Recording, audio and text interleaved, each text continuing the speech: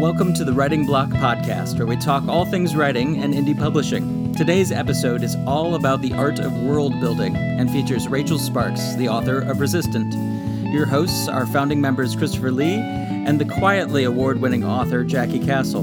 For more information and to purchase your very own writing goat, visit writingblock.com. To understand what a writing goat is, please enjoy our other podcast episodes. Thank you for listening, and thank you for all of your support. Welcome, guys, to the the third edition of the Writing Block podcast. Today, we're going to be talking about world building and our writing practice. I've got Rachel Sparks and Jackie Castle with me here today. Rachel, why don't you go ahead and tell us a little bit about yourself and your writing practice and why you wanted to jump on and talk about world building. Hey, well, thanks for having me, you guys. I'm Rachel Sparks. I wrote a novel called Resistant. It's kind of a Michael Crichton-esque speculative sci-fi, imagining what the world would be like if antibiotics no longer worked, which is kind of right around the corner. And it was published in 2018 in October. So I'm kind of new to the calling myself a writer scene, but I come from a background of science and startups. I'm a microbiologist by training, and I went into transplants for a long time, and then I worked for a startup in infection prevention in hospitals. And so I've always kind of known a lot about infections and resistance and things like that. And that's what inspired my first novel. So that has been fun, quite an adventure. And now I'm kind of shopping around my next novel, which is a little bit less sciencey, but still, I love science fiction. Jackie invited me on, and she had learned more about my most recent work in progress. So she thought I'd like to explore world building, which was definitely a part of my first one and has been an interesting path on the second one as well. Why don't you tell us a little bit about the second one, Rachel? It's a novel set both in 1720s colonial America and also current time in New England. And it's about two women related from 300 years apart, and a witch trial that took place back there in Maine. Yeah. And it was based on some real people that I had stumbled across while I was traveling Maine. And not real, I didn't stumble on them myself, but figuratively speaking, in some museums. And there had been some witch trials there. There had been a lot of privateering activity there. Pirates that were actually under letters of marque from the king that ordered to do the pirating. And so it just kind of led me to think about a novel set there, and sort of from the point of, actually it was around 2017 when I had first released my novel in ebook on Amazon, and we were traveling in Maine, and I had just released that one, and then the next one came to me. So in the current time, a CDC epidemiologist is assigned to her last investigation in Maine, and she kind of discovers that the current case that she's investigating, two boys being very ill, may be related to something that happened 300 years before, which she says is about her ancestor. And the story reveals itself through both the 1700s period and the current one. And it's kind of fun. A little bit of magical realism in there, a little bit of witchiness and a little sci-fi, little thriller. Oh, you got to love magical realism and witchiness. I'm not as good at it, honestly, as a lot of the young adult writers out there right now that are really into it, but I like them. That's because they're all pretend witches. Or real witches. What do we know? Potentially. I know Lev Grossman's done his work, that's for sure. Yeah, I just love the ways that medicine and magic in the past were really intertwined. And so I wanted to explore that. Right on. Thanks for sharing. Jackie, why don't you go ahead and tell us a little bit about your experience with world building, specifically with that wonderful award-winning Seclusion book of yours. Congratulations on that, by the way. Oh, thanks so much. I still haven't quite processed it, I don't think. Yeah, world building is it's been a lot of fun, but it's also been, a real challenge to kind of hone the skill in. I think when I first started writing, as we've talked about before, it's a lot of word vomit in the beginning and just kind of stream of consciousness writing. And so I really enjoy the challenge of kind of going back and combing through each scene. I think the challenge of world building to me is how to, put a writer in or a reader in my scene without overtelling. And so how do you pick a few senses, like either smell or touch or sight, and just kind of put those into every single scene that you write? And how do you do that through dialogue instead of just through info dumping has always been, kind of a fun little puzzle. I tend to keep a few documents open, on Scrivener, that detail kind of the different rules of my world, also a timeline, and, use that a little bit to keep track of what I'm doing. And so that's been, it's been fun. And I think I'm writing two other novels right now. One is a sequel to the first, to The Seclusion, but it also, it takes place in multiple settings, the next book. And so that's been interesting too, because even though, it's the same year, there's a lot of kind of different worlds happening in the second book. And so, writing down my cheat sheets for the rules that I have to follow in each of those worlds, and when I'm alternating between characters. So I imagine, Rachel, that's a little bit of the same for you, is to not accidentally have one character that's taking place in the past, follow the same rules as one from the future. Yeah, absolutely. And I love the idea of the, not overtelling, because I think it's a real challenge to try to weave your world building into dialogue and not just scene setting. And it's an art. And what do you do, Chris, to kind of keep track of all that? Chris writes fantasy, so I'm sure that's a whole different ballgame. Actually, when she invited me onto the show, I told her I don't think that applies to me, because I feel like that's all in the fantasy world. It's so hard, Oh, absolutely not. You guys just create such an entire different literal world, and it blows my mind. Well, I mean, I started out in science fiction. That's, but it was more fantasy science fiction oriented. I, was heavily influenced by Star Wars as a kid. I was like, in fact, one of the first projects I ever started working on in writing was in my teens was trying to write like a Star Wars fan fiction, a whole new universe to open up into for Star Wars fans. And that slowly morphed into this kind of like space fantasy. And world building there was pretty much all I ever did with that project. That was all me and my friend ever did was develop the rules and the systems. And if you really look at it, I think science fiction is very similar to fantasy in that regard. You have to have certain physical rules for, like, say, space flight or something like that if you're doing something in space. If you're talking about hard science in science fiction, there are definite rules that you have to build into the world, even if you're changing some of the rules of our current world that we're basing a lot of this science out of. So I think it's not quite as different. A lot of science fiction does have the tendency to stick within the modern day, so you don't have to do, say, as much world building as you might in a fantasy. I don't think that they're that different. You can take it as far as you want. Fantasy does has a tendency to overdo it. I know I do. I'll get stuck in world building land for days because that's one of the parts that I really enjoy. And then when it comes down to write the actual story, I'm like, but I could just continue world building.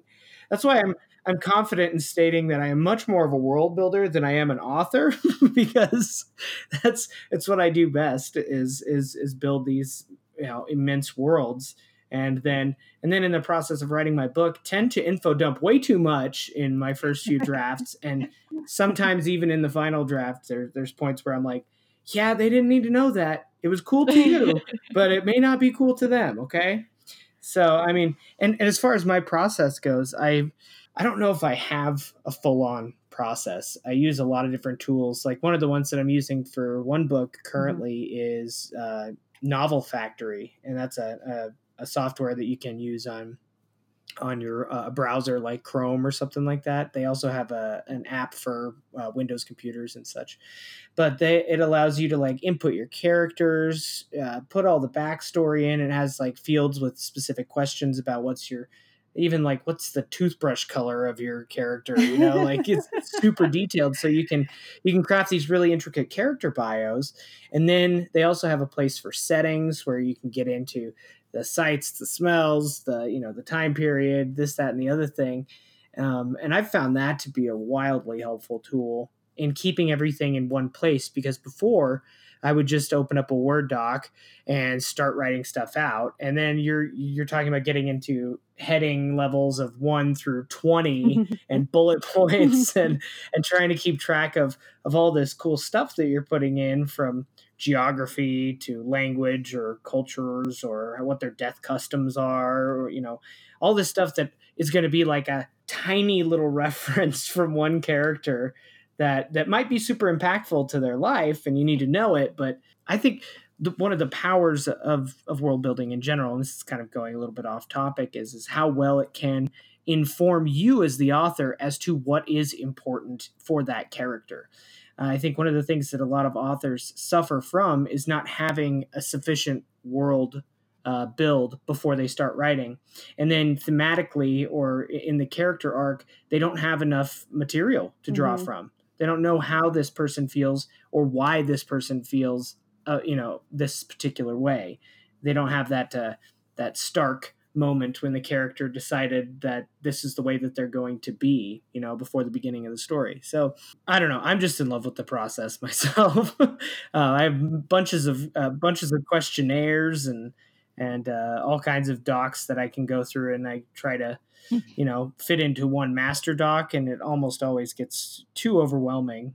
It always seems to me like the process that must happen for scene builders that are literally scene builders for movie sets, because you're really trying to paint this portrait of every given spot in your story, whether it's a school or whether it's a restaurant or whether it's a hospital, and then you can't just simply say you're at a restaurant. You really want it to be just lush with these details that you may not even tell the reader, but they're there for you to draw from, like you say. And the same for characters. But it's a fun. It always makes me think that would be a fun job. Probably not actually, but in my head. Maybe I'm in the wrong line of work. Do you do any of that at all? I know with the seclusion, like there was a few scenes, especially, there's like a childhood classroom scene that was really supposed to kind of invoke a little bit of North Korea vibe. And there were some other scenes, and I definitely, pulled pictures online and made myself little collages. Yeah, that's a good word I for sketched in the corner of my manuscript, just trying to almost do the blocking, like almost as Rachel describes, so that I could then write the scene. I don't know if you guys found yourselves doing that at all, but I found that when I did that, there were times that I didn't, that I definitely came up with a much more immersive setting. Yeah, even if I wasn't describing it word for word. I tend to do that. There's a lot of artwork involved in my world building, so sometimes I'll commission an artist to do a portrait or draw a map, or I like doing that myself. Like for Nemeton, that whole world, I built out a map. One of the first things I did was, where is everything? Because I can't tell the story if I don't know the lines. So one of the processes in fantasy building is the map. You got to know where everything is before you can start putting your characters in the world. And that helps inform where they're from, what they're like, and you have to kind of build out, several different cultures and the geography they come from before you do anything else, because you can't tell the story without all that knowledge.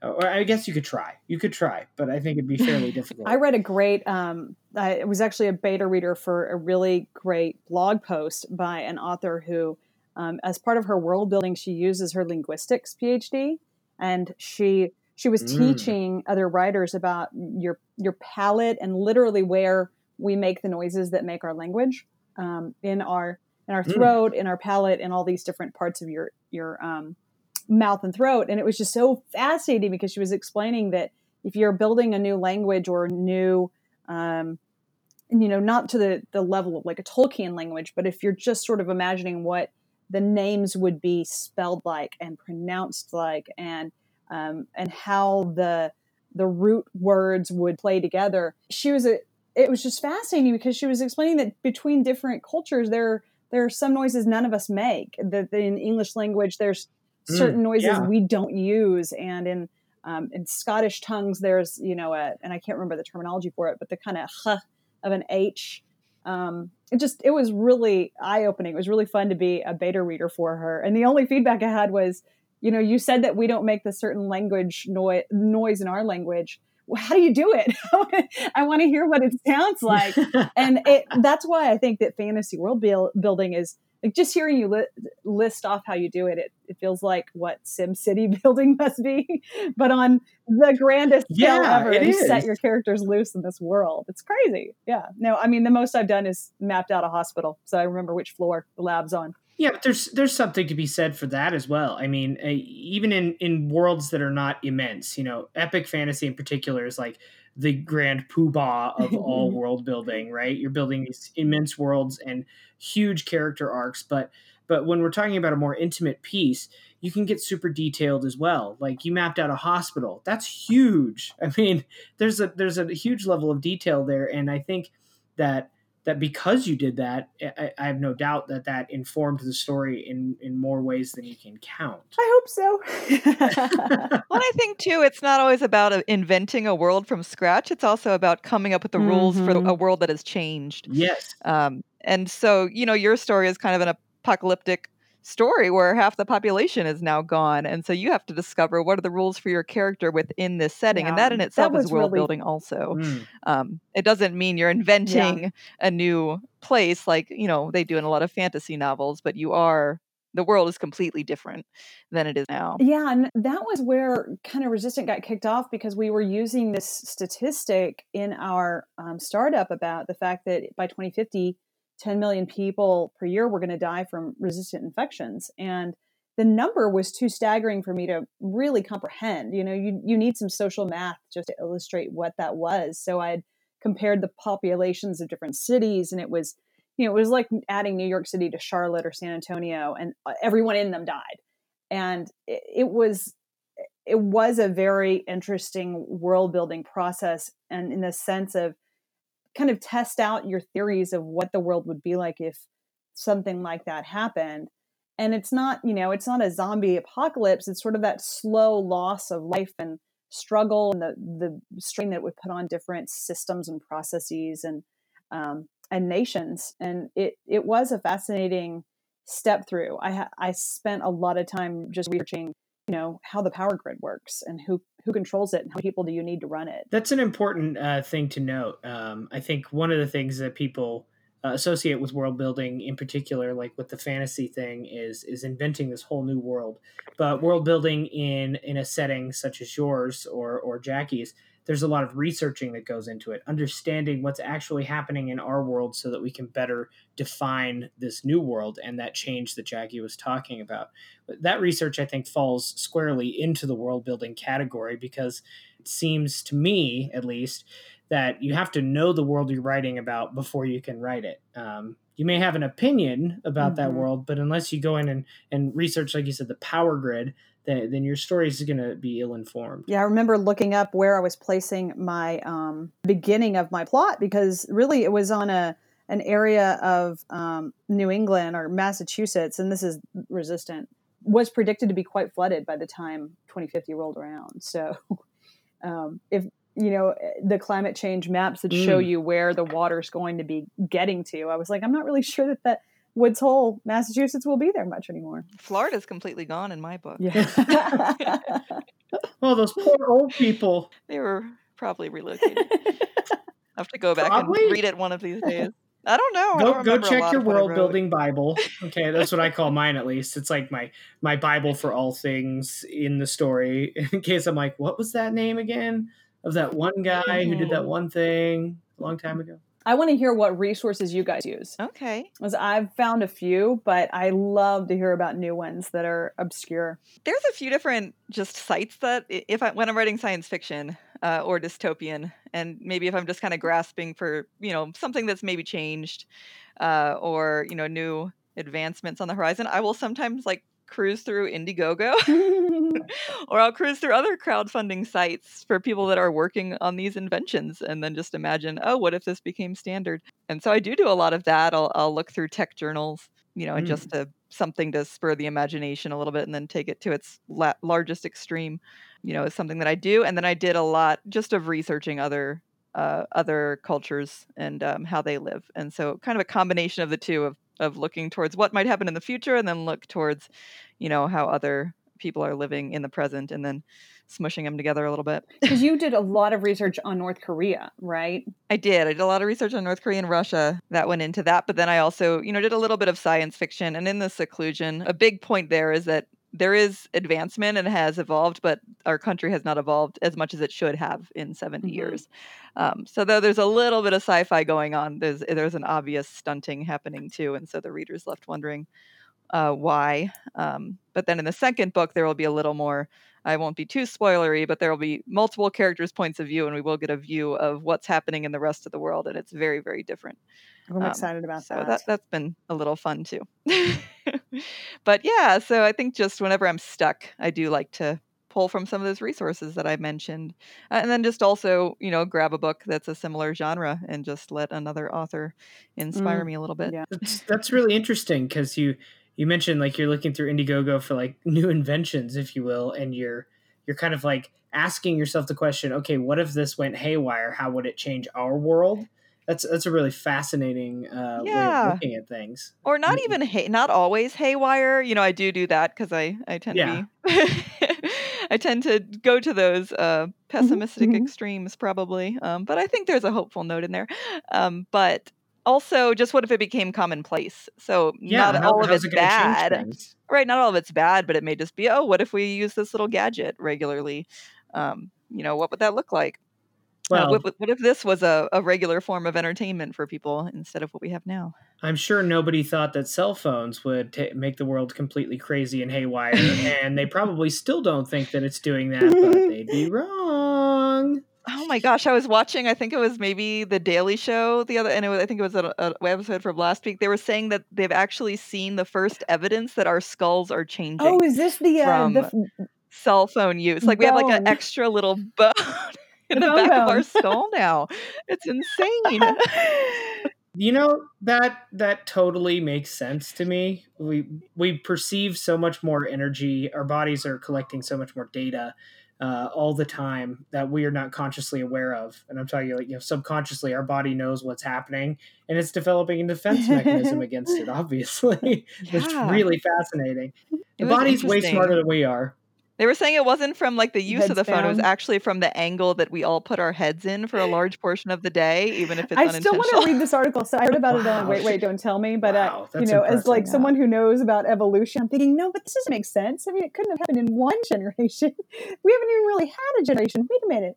But that is, to me, the best like end of life scenario is that at some point, someone from the government calls me and says, how did you figure out what we're doing? Because you wrote about something that we're doing that's super high, classified and top secret, and you thought it up, so you must know something from someone. That's what I want to have happen. They'll just show up on my doorstep. I don't think they're going to ask that nicely. Most likely. Or you might end up in some van somewhere. So, see, and this is why I write fantasy, folks. They're not going to come at me for that. At least I don't think so, unless Jackie writes us into some dystopic future where magic is banned. I think I'm safe. I might do that now. Oh crap! See, she's just trying to get rid of me. Well, my next story is about a bunch of scientists that are just fed up and seek revenge, and so that'll be fun. I want to be a beta reader for that. So I may get in trouble for that one. We'll see. So going back to the resources, I'd previously mentioned Novel Factory, which I think is an incredible one. There's free trials that you can try out, and I recommend everybody try it out because it gives you such a good idea of what you need to be thinking about once you start crafting a story. There's so much that goes by the wayside. I know that once I start world building, I reach a certain point where I'm like, okay, I feel like I know enough and I've got to start writing this thing or else I get stuck in world building black hole. Then I'll end up going back and have to answer a certain amount of questions. I'll write myself into a corner and I'll be like, okay, why is this character doing this? We've moved this character from point A to point B. Now they're in a different location. What's that feel like?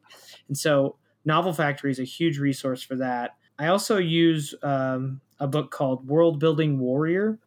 And it's like 180 pages of just questions about your story and your world, which can be helpful. Like, and the way I recommend using that one is try and answer like 4 or 5 of those questions a day. And you don't have to think about it as I have to answer every single detail. What you're doing is you're looking at at your world from different angles. I mean, and I think that's all world building is in the beginning, is figuring out, okay, if this happens, what happens in my world? And how does it affect the characters? How does it help me drive the story where I want to drive the story? And that one's been an immense help. I've been using that on my most recent project.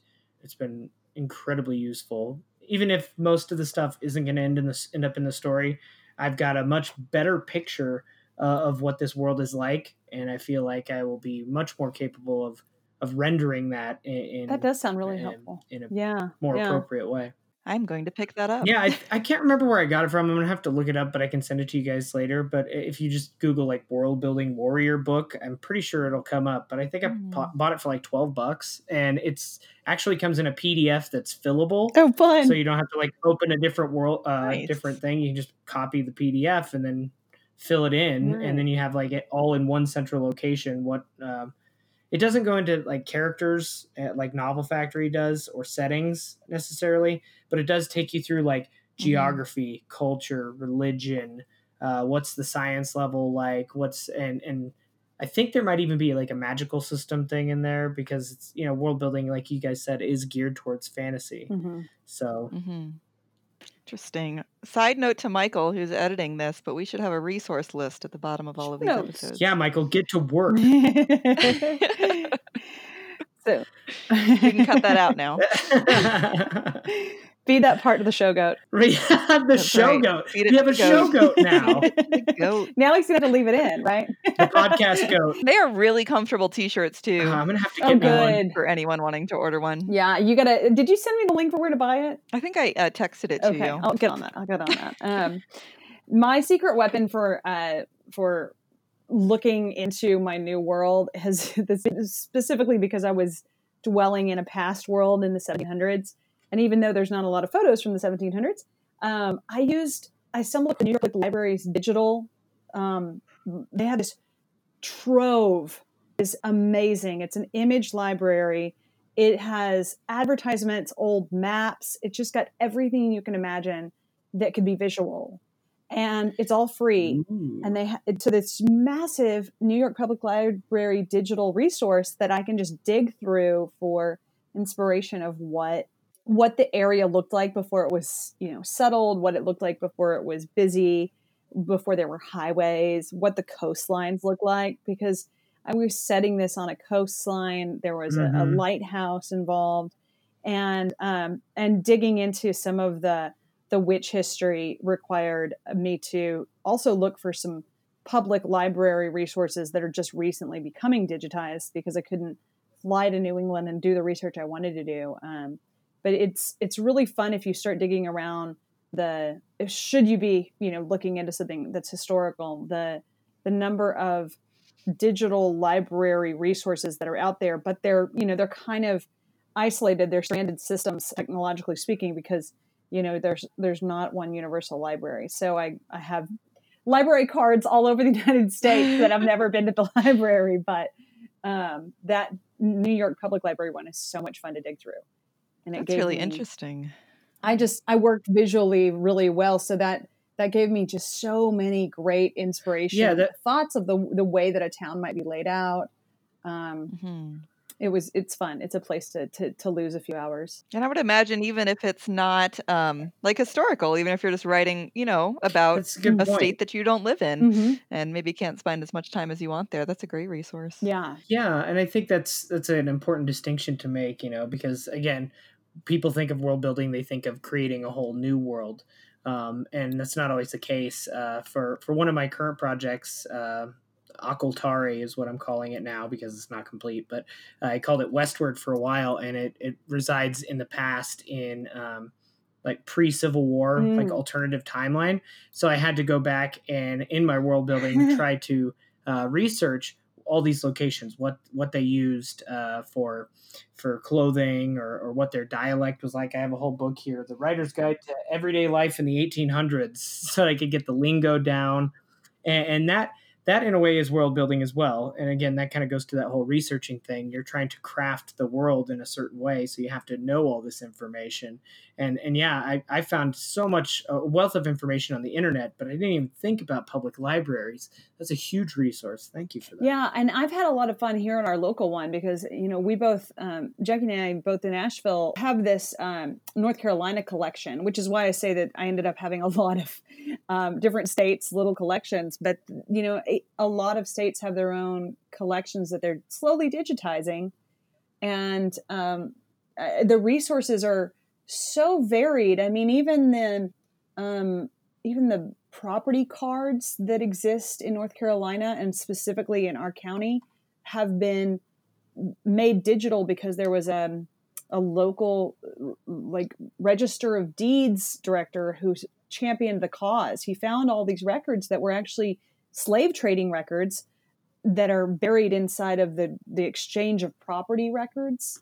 And it was just so fascinating to kind of dig into them, because you're looking for, this piece of property was transferred in 1700s, but you'll find that it came with people and those people's children, and their whole family line is sketched out in a property card. It's mind-boggling. But because so many people are starting to champion the idea of digitizing these records, there's a lot of them out there. You just sort of have to, just sort of Google the hell out of it. Mm-hmm. But yeah, I put it in the show notes where digitalcollections.newyorkpubliclibrary.nypl.org. It's so much fun to dig through. Yeah, I just grabbed that link so that we can give it to Michael later, so the podcast goat doesn't eat it. All right, so let's go on to another question here. What's your favorite part of the world building process? Research, and I love building a playlist to type to. When I write, I need to have music going, so I usually build a playlist that describes the place and the mood to me. So if I do that as well. If I hear, yeah, you're not alone in that. So that's really fun for me, is sort of figuring out which songs are going to be, first of all, something that you can listen to 1,800 times over, right? Exactly. But yeah, what can you put up with repetitively? But yeah, the research is just so much fun to me, to seek out those inspirations. And for me, traveling does it too, because being in Maine gave me that feel for what I wanted the novel to feel like, but literally the weather, the sand, the moss growing on granite. That to me is a great part of the experience if you have the ability to. But not all of us can. I want to set a novel in Iceland. I don't know if I'm going to go there. Yeah, I can't go back to the Civil War. No. Unless somebody builds a time machine. I hear the reenactments are pretty lifelike. Yeah, but they don't have vampires in there. You just got to show up as the vampire. You got to be the vampire. I was going to say, be the vampire. I grew up near Antietam because you haven't brought them. Yeah, I grew up near Antietam Battlefield. You'll get chased out of there. People take it very seriously, but you should try. You should show up as a vampire. But getting chased out of there by a musket, I mean, that's an experience that you could write. It's something you can learn from. And then I'll have to incorporate a character that would run from that fight. I'm not sure that my main character would. Maybe one of them. Yeah. Okay. How about a least favorite part of the process? Is there any part that's particularly grueling or just kind of turns you off? I think just for me, it's kind of just the rechecking. I'll find that as the drafts go on, maybe the rules of my world have changed, or a character has changed, or, suddenly this person can't do this because I changed the first scene and, suddenly they're not in this place at this time. That's grueling to me, is just making sure that it all still makes sense, and that I'm not going to be confronted by a reader with a gaping plot hole. Me as well. Yeah. The idea that somebody with a PhD in, moss on granite would have an objection to the moss that I put. Oh, you're always going to have that kind of person. Don't even worry about that person. They're probably not even reading your book because they're too busy writing their book on moss growing on granite. How do you keep track of the rules then? So if that's the most taxing part of the process, what sort of systems or best practices can you recommend to our wonderful listeners on how to keep that all bound up tight in an easily accessible place? I think Scrivener is great for that. It's still, I've tried lots of the other writing tools, and that's still my favorite, just for keeping tabs on everything. I won't say that I'm, the epitome of someone who uses it correctly. I would definitely try to be a little more, conscious of that when I'm making changes with all my work going forward. But if I were to have done that correctly each time, then I know exactly which file I would have gone and changed the rules in. Just have to make sure to keep up with it. That sounds brilliant. That sounds so much more organized. I probably would have, if a publisher let me, I would have a bibliography in my fiction because I keep a running Google spreadsheet of my sources, Oh, wow. especially for the science things, because I like for my science fiction to be very, and I know the term is hard science fiction, but that just sounds so weird to me, but it's very grounded in legitimate science. So if I've read something that informed a plot point or backed up a scientific concept, I have that, whether it's a peer-reviewed journal article or it's an Atlantic monthly kind of thing. I have all those in a file. So I've always wanted to footnote my fiction. Someday I will. It's an interesting concept. You could be educating at the same time as entertaining in this case. Crichton was apparently the first to do that. And as a big Crichton geek as a youngster, I was always fascinated by that, because he would have, you'd be reading like a 5x8 paperback of his, and half the page would be eaten up with a footnote that just explained the background of how gorillas were taught to speak. I mean, it was just, and it was legitimate science that he was literally footnoting his fiction with real science. Interesting. Does that count as info dumping then? Is that taking your reader out of the story just to show off your prowess? I'm sure it is. I kind of like the idea of it, though, because the reader doesn't have to look at the footnote. Like, they can choose to. It's not like a paragraph in the middle of the story. Yeah. I'm going to start info dumping this way in my fantasy books. There's an author with the same publisher that I used that did a lot of the footnotes. And it was like sometimes I'd look at them because it was a part of the story where I felt like I could take a minute to look at them. And sometimes I'd finish the chapter and then I'd go back and look at them real quick so that I could, keep within the story and with the pace. Yeah, and it's in like a micro font, it's in like 2.8 point font. So, right. You need a magnifying glass for it anyway, but it's fun stuff. How do that kind of leads us into this one. How do you flesh out your world for the reader while avoiding the trap of overtelling? Try to think if it's something a character could say. Because I tend to struggle with like under dialoguing. So anytime I can give myself an opportunity for them, to flesh out a conversation that characters are having, I try to take it. And that kind of kills two birds with one stone there. That's one of the tricks that I do. And the other is just, does it need to be said in this many paragraphs? Like, is there a way, and most of the time it doesn't. Yeah, I probably over dialogue. So I have the inverse problem, but I think I look for ways that the character looking at and experiencing the world reveals something about their own personal trajectory. So if they are examining the world around them, or the weather, or the way the town is laid out, or the way the lighthouse is built, it helps them think about themselves. So I think that's usually how I limit myself, that it almost has to serve a plot point or a character build. That's a good practice and a good principle to implement, I think. I tend to do the same thing. I ask myself, usually my first draft is full of it, because it'll just come out of me and I'll be like, that's really cool. Don't want to lose that, write it in. And then I'll go through and I'll say, okay, can I put this in dialogue, and will it make sense in the conversation? And does it need to be said at all? Like, I go through a list of just quick questions. Is this pertinent? Does it move the story along? Would the character know this? Does the reader need to know this? And does it make sense to be used in dialogue at all?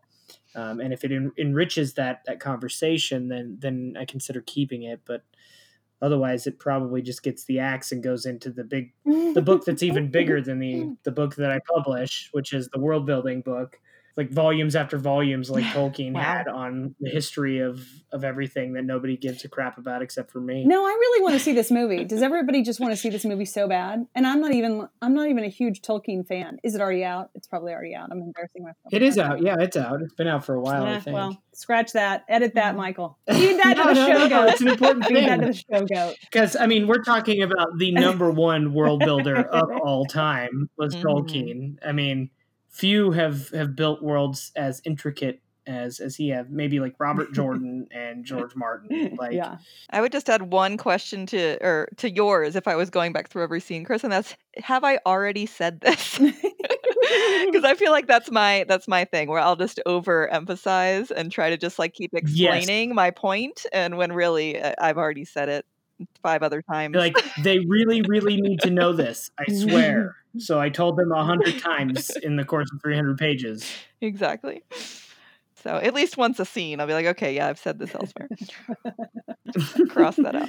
There should be some sort of checklist for major events and whether or not you've mentioned it to the reader at all. Right. How much do you guys spend on weather? I'm curious. Do you use weather at all? Is it just to drive a plot? Is it to ever set a feel or a mood? For me, okay, so like I would translate that to climate first.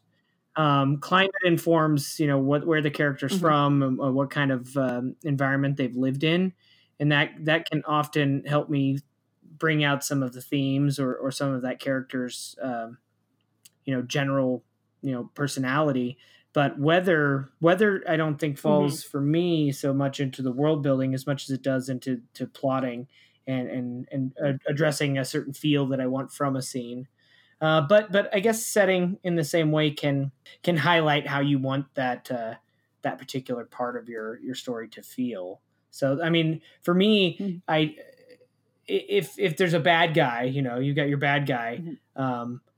You could throw them in a much darker environment, that has storms all the time because it's by a volcano or something like that. But for me, the setting informs that much more than the actual inclement weather happening.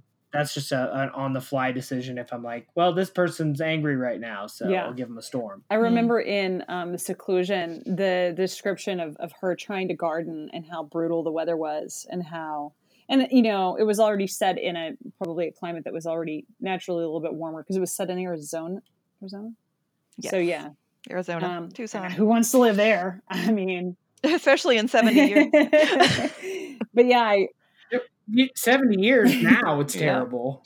I was born in Phoenix and I hate going there because it's so damn hot. I grew up in Texas and we had summers that felt like, the baby step of what you were describing. And it felt very, that was a part of the novel that made me uncomfortable. It made me physically like sweaty. And I think that was intentional. I feel like looking back on it, and I was at the time, that the weather often reflected how a character was feeling, whether they were feeling stifled or suffocating or feeling a little bit freer. I think that as she, moved into other places where all eyes weren't on her, there were breezes. She was feeling freer. She was, looking out over, scenery and actually able to enjoy it. And then, so I feel like I tend to tap into weather and how it's affecting the protagonist in their own skin. So more to put whoever's reading, in their body, but not necessarily, because it matters if it's raining or not. And I think climate's important too. Like, just setting the trends for the overall setting of where this person lives, not if it's a rainy day or not. So, for instance, in my book, and then also in another one that I'm writing, like it's a large portion of the story that the weather is changing consistently, or that there's air pollution that people need to be mindful of, whether they need to be inside. It's almost a character. Right, it is. So it's like, roll up your windows. The air pollution is toxic for the next 30 minutes until this breeze passes. So. Gosh, can't you guys wait? It's going to be so exciting. But yeah. So I think it's a mood. I think weather is definitely a mood setter. But I've never used it as like, oh, it's cold today. But it's got to affect the story somehow or set the mood. Yeah, it's a dark and stormy night. Right. I've never started a scene that way. Is there something wrong with that? I mean, I just haven't. Yeah, I don't. Well, maybe I think is something dark and stormy going to happen in your scene? Like, is it foreshadowing something? As long as you don't say it was dark and stormy and you show me that it was dark and stormy, I'm okay with it. Or unless if you're writing a comedy, go ahead. Yeah. And that's like one of the few rules that I'll ever say that anybody should or shouldn't write a certain thing. I'm one of those staunch defenders of write whatever the hell you want. Damn what everybody else says. But that one is a little bit overused. All right. Well, let's see if there's anything else good here. When do you guys recommend starting or ending your world building phase of a project? Is it something that you start out with like heavy, or do you do it as you go, or do you get through some stuff and you go, whoop, I need to go flesh out some more of this world, or is it a combo of all three? I feel like this is the pantser plotter question again, right? Because if you're a pantser, then, and I mean, you got to like lean into the pantser part. you would never really have done any world building. It happens live while you're writing. But yeah, to me, it's a mix of both. So I think about it a ton, and then I start writing, and then I end up having to go back research more than I thought I would after my initial research phase is done, right? But, I'll get into a pantser phase and then have to take a break and go dig around a bit and think about what the setting's really going to be and what the world's going to, what the rules are going to be. I feel like I'm kind of all three. I'll usually do a little bit of world building, but then I discover a lot of it as I write, and sometimes I'll, a new aspect of the world will come out as I'm writing, and then I'll go back and make sure that I feel that sensation strong enough in these scenes that I've already written. And so I do a lot of that, and then, bring it forward as I'm working on my next scenes. So, but generally, I think I have overall ideas, and I do tend to just take notes. Maybe if a new rule emerges that I need to make sure to follow for the rest of the book. But I'm a pantser all the way. Plotting is really hard for me, guys. Yeah, and you said you've been doing it lately. How's that going? I spent a good 5 hours last week outlining. You guys would have been so proud of me. I outlined the whole. I see the whole first act, and then I think about half of the second act. And then there was a lot of wine. Yeah. I'm gonna give it a shot again next week. Yeah, get through the rest. I find that plotting only happens for me if I'm in a meeting I don't want to be in, and then I just pretend that I'm writing notes diligently about the meeting that I'm in, but I'm actually just I'm plotting. That's interesting. So it has to be like we have to all put ourselves in more of those situations of like the pressure you felt when you were a kid in math class and you just started like doodling on the side of your notebook. It's a creative outlet, right? That's what they say. Yeah, see, I'm the complete opposite. Like I was just clicking over here to the current project that I'm working on with Kendra. The outline document has 6,000 words in it already. And the world building Bible that I've come up with has 15,000 words in it, and I'm like 10% of the way through working through that book. But that's been really interesting. In this case, working with another author, whereas my strength is much more on this side of world creation. And I think it's really interesting. I'm like creating a world that she can go into as an author and then start writing it, which has been a really interesting experience because I get to just play with the one part that I really, really love. And then I'll probably come back through and be like, yeah, that totally checks out with what I was thinking. And that does too. And oh, what if we add this here? And then she can tell me no. That's really cool. But yeah, outlining for me is the only way that I can keep myself on track, because when I start writing, it's not like I'm even conscious anymore. And anything that comes up gets onto the page and I go, ooh, shiny. What about that over there? Ooh, shiny. What about that over there? So without the structure, I find myself just lost in that world, and then on an adventure that other people may not want to go on. Yeah. Oh, well, I mean, I don't think pantsers are any different. They just can't stop themselves. So, I still write myself into corners, and I'm like, this is not where I was supposed to end up, and then it just makes way more work in the long run. Yeah, but I feel like you guys have those happy accidents more often where you're like, yeah, I wrote myself into a really wonderful corner instead of I have to go rewrite 200 pages because it makes no sense. Oh, no, I do a lot of that too. Oh, God. I also think I thought it was just me. I am working through Save the Cat, which I read years ago, and I just wasn't, in the right place for it, and now I'm loving it. So I'm rewriting I'm trying to do my outline to the 15 beats, and that's been kind of liberating in a weird way. Yeah. That is a good one. I'm starting Chuck Wendig's A Very Fine Tale, I think it's called. What I feel bad about is that I feel like I do a ton of plotting. I just don't put it on paper. It's in my head all the time. And I just kind of keep revisiting it like it's a screenplay that I'm rewriting and rewriting and rewriting at 4 a.m. in the morning laying in bed. And then that's cool. I also, and you guys talked about this on the first podcast, but in getting to that point where your characters sort of take off and take over and you have these happy accidents, to me, I feel comfortable if I've created really strong, well-rounded characters, and then wherever they take me, I usually feel good about. That's a good point. But I can tell if they have some holes in their personality, because they'll just start wandering away, and I don't really know what the point is. But if they are really well-rounded characters that I've built up in my head really well and get to know them really well, and I could have a coffee with them and tell you all about them, then the places they take me are right for the story. Well, and that goes back to your world building. I mean, characters are a big part of it, if not the whole thing.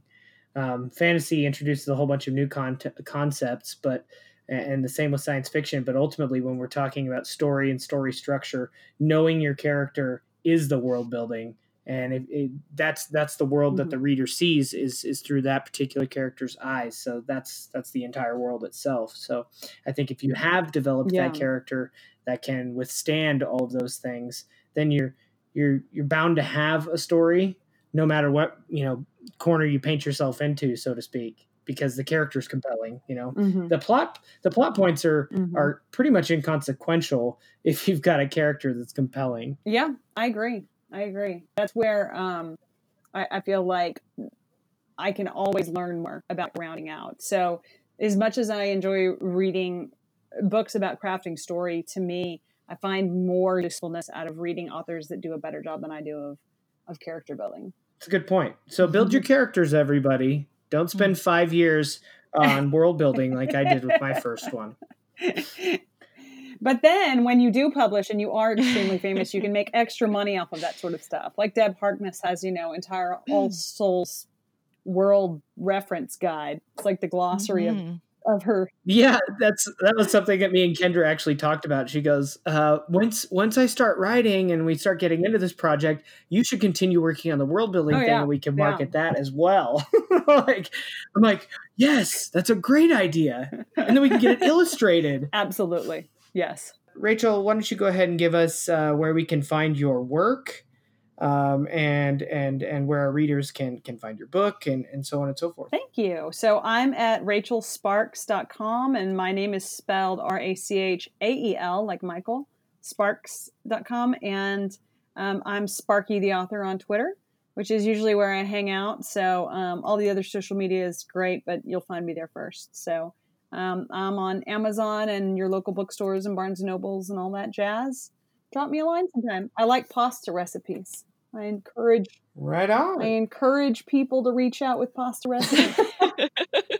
And just for kicks, Jackie, why don't you tell our listeners where they can find your award-winning book? Thanks so much, Chris. Pretty much everywhere. You can find it on Amazon. All the big players, Barnes & Noble. IndieBound is always preferred. Support your local indie bookstore. So if those of you who don't know what IndieBound is, they'll pretty much just order the book through any local bookstore. That's part of their cooperative. So do that. Yeah, and you can find me at jcastlewrites on Twitter, and I'm also there more often than not. And yeah, I'd love to connect. The Seclusion is a dystopian science fiction novel that takes place in America in the year 2090 and draws from current events. A bit of a cautionary tale there. I'm working on the sequel, which is currently crowdfunding. So if anyone wants to become a backer, go look at my Twitter account. Lots of options.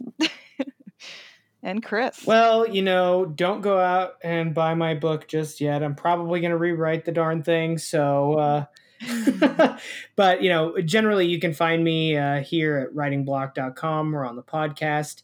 My old website, christopherleeauthor.com, is still in the works, and I imagine it probably won't be up until I release another book, hopefully by the end of this year. But for the meantime, you can find me at Christ Lee Ike, EICH, on Twitter, or just anywhere at Writing Block. You can find me as well. I like to stay hidden. I guess, one piece you can go read is part of our first Writing Block anthology, Escape. My story, The Gilded Tower, is featured in that anthology, and one day that might even be a book series. I did some heavy world building on that short story, I'll tell you what. I enjoyed it. It was great. Thank you. That means a lot coming from the award winner. I do think you need to start your intros, Jackie, with your award-winning author. You can say, I'm award-winning author Jackie Castle. All right. Settle down. Yeah. Did I make you blush yet? Come on. You should be flaunting that, All right. I'm going to work on it. All All right. Well, for anyone else out there, come join us at Writing Block. We've got a newsletter, we've got a Slack channel, we've got a Facebook page, we've got all sorts of stuff in the works. And our second anthology coming soon. Yes. Deception. Well, all right, guys. Great. Signing off today on this episode of the Writing Block Podcast with world building and writing. We hope you enjoyed this editor's edition episode of the Writing Block Podcast. Our series will continue, featuring interviews with authors and more detailed discussion aimed toward helping all indie authors navigate the difficult roads of the publishing industry. We hope you will join us at our website, writingblock.com, where you can sign up for our newsletter, find a copy of our short story anthology, Escape, and read detailed articles about the indie author experience. You can find us on Facebook and Twitter by searching for Writing Block, no K. Thank you for listening, and happy writing.